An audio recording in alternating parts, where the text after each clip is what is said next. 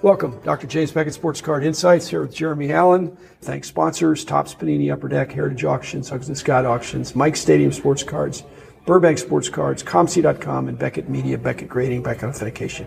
We're here at Kyle Robertson's Waters Creek show. Many of those sponsors are here. They are this time. Actually, ComC is right. Now, you are doing a little bit of a gig for Card Score, yes. And they are, I think, right next to ComC. Yes, just by chance. So give us a quick rundown of your hobby involvement, because you're like a jack of all trades and a consultant. But you love the hobby. And I like to dabble in all the different things because I just enjoy the people in the hobby in general. Having a graphic and marketing background allows me to do some things and to help people out, and it gives me a chance to be in the hobby. I actually started collecting mainly in 88 or so, 86, kind of a little bit. My dad got me started on a couple things, but I really didn't take a hold of it myself until 88.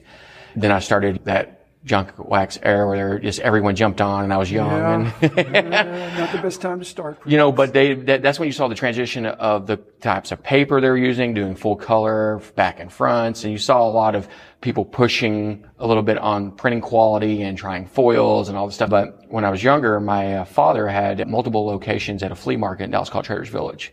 Sure. And he sold hats and memorabilia and all this stuff, but he allowed me to have some showcases out there, and I started selling and flipping cards as a kid. I had a couple of showcases and had my little card shop on Fridays and Saturdays. That's when I really started learning more about cards and learning a trade and selling some stuff. So I've been in it since very young.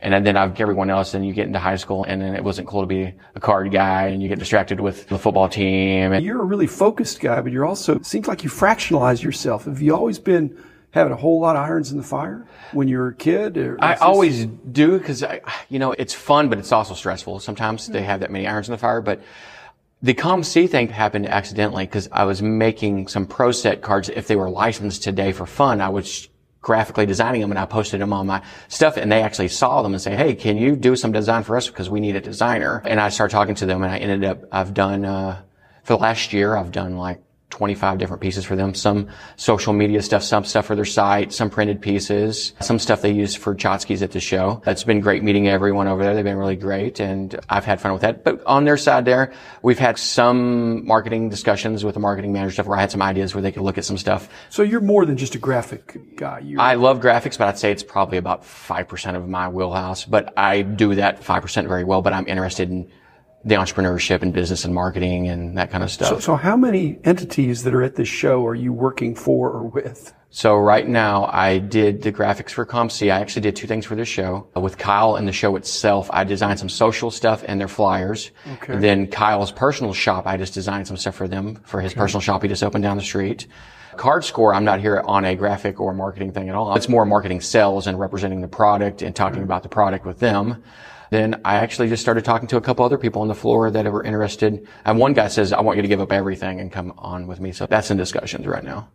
And then on top of all that, I'm Collectors League. And that's just my persona in this business. I don't sell anything. I have a little eBay account to sell some personal cards on, but it's a place that I show my in and outs of the hobby. Or if I'm hanging out with you, I take a cool picture. If I design a fun card, I put it on there. Or if I see a cool product, I might take a picture of it and talk about it. So it's just a little bit of everything. But in general, right now, I'm thinking I got 4 different companies I'm working on here. Oh, and then there's a new one too. I forgot about this. To the Moon is throwing a virtual card show in January with Whatnot and using that platform to launch it. Whatnot's trying to come on strong now. Yeah, they're reaching out. And so there's another company called Network doing the same thing where they do these like live shopping experiences online. They're reaching out to our card community to try to find breakers and unique people to use their platform. So that's happening now. I saw the flyer that you did for the show. Yeah. And is there going to be a problem going forward that Kyle is getting so many sponsors for this show that you're having trouble fitting them on the flyer? This is really a big show. Yeah, I think Dallas has done a really great job of centering itself. And I have a lot of people that are not local here asking why this show is so powerful. And I think it's for several different reasons. What's your take? Yeah. The shutdown with COVID, a lot of places are locked down a little tighter. A little tighter than Texas, for sure. Yeah, and Texas has been a little looser, so they were allowed to get moving a little sooner than some other places. And people have been cooped up in their houses for so long, and they wanted to get out and run around, so they made it to Texas to the show. Because everybody got stuck online buying everything during COVID, and that started to spike online. But no one was actually at shows and stuff, so it was a new place for people to take it to the next level, and they're collecting and understanding, especially all the new people. They haven't been to shows before. So I think it just became the mecca of everyone seeing the sunshine again from leaving the cave. Do you have any feedback for Kyle? There's other shows out there around the country. This is one of the few, I think, that integrates more than one room into the card show experience. There's a bigger room, then there's a medium-sized room, which otherwise would still be a good show with 100 tables. So there's 400 tables, 100 tables, and then there's a couple other rooms that are smaller. Is the flow of that? Have you been involved? Have you had any discussion with Kyle? Because it seems to be working. Is that serendipitous, or it's less than ideal? Yeah, it's less than ideal. But it seems to be working. It is working, and I think that we're in a nice area that's got a hotel and restaurants attached, and I think it lends itself to be friendly and easy to deal with, instead of having a separate conference center where it doesn't have the hotel and all that stuff.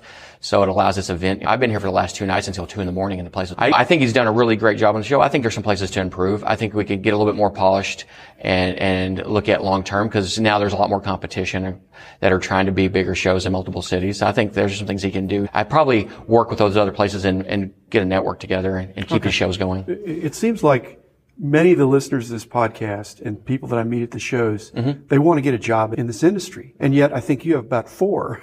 So what's your secret, or what would you tell somebody that's looking for a job in this industry? Because it's exciting, it's a lot of fun, great people. But number one, you have skills. I have skills and I have a passion. I have a set of skills that's needed in this room. There's a lot of companies that are going through a lot of growth right now. And it's the skills that they need exist out there, but the people that have the skills don't understand this industry, so there's a learning curve. And high level, we sell cards. Deep into it, there's a lot of ins and outs of the cards and the histories and why this works or doesn't work and the different clients and stuff. So I think anyone that's got some of those skills and has some understanding, there's some opportunities here. There's a lot of these newer companies in here that are being created. There's stuff we don't even know what's happening yet that are looking for people that understand this industry and then have the skills they're looking for at the same time. So I think there's a lot of opportunities, and they're going to continue to grow. I've talked to multiple companies. There's a lot of opportunities. They're looking for, every one of them's hiring. Every company in here I saw, they have the list. Hiring for skill or for attitude or experience? Or culture, what? a lot of them. Cultures, I agree. A lot of things you can train people to do. You want people that want to love to be here, because everyone that's walking around this show, this is their off time and this is their fun. So we have to give them a great experience. This is like their little Disney World for the weekend. I watch a grandfather and a dad and a son come in here, and they're teaching the son what a Mickey Mantle card is. And you can see just how powerful that is. And that's an experience that kid will remember forever, being with his dad and his grandpa at the show and doing something fun with them. And it's not always about flipping cards. There's different aspects of this hobby, and I think you got to nurture them all. And the show's a great place where because the community, I run into people I see at all the shows, and I'm getting to become friends with a lot of these people. And we don't even talk about cards sometimes. We're just like, hey, how's dad going? And did you buy that new house yet? And it's becoming a whole community for me. Did you buy that new house after you sold all those cards? One of the things I do tribute sometimes to people that have passed away in the industry, and that's bittersweet, but it's better to do some kind of a tribute to somebody that's still alive, like our mutual friend Randall. Yeah. You know, so I know that was one of your connections to our company. And Randall is one of the best examples of somebody that was allowed and encouraged to incubate his business under our roof. Yes. Because he just was a quality guy. He had an entrepreneurial instinct. And so he started doing some things on the side. And then there came a time he knocked on my door and said, it's time for me to go do my own thing. And it was with my blessing.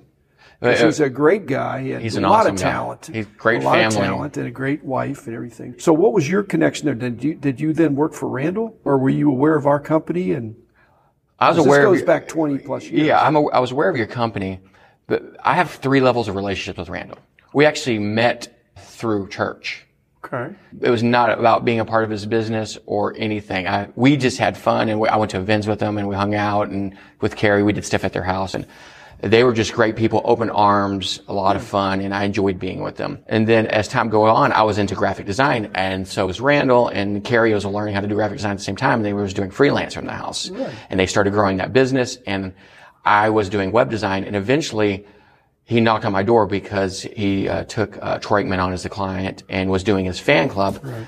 And he gave me the opportunity. At that time, I grew into a boutique design firm with a couple of partners, and we were doing web development. We talked, and he allowed me an opportunity to work on Troy Aikman's site and Mike Badano's site.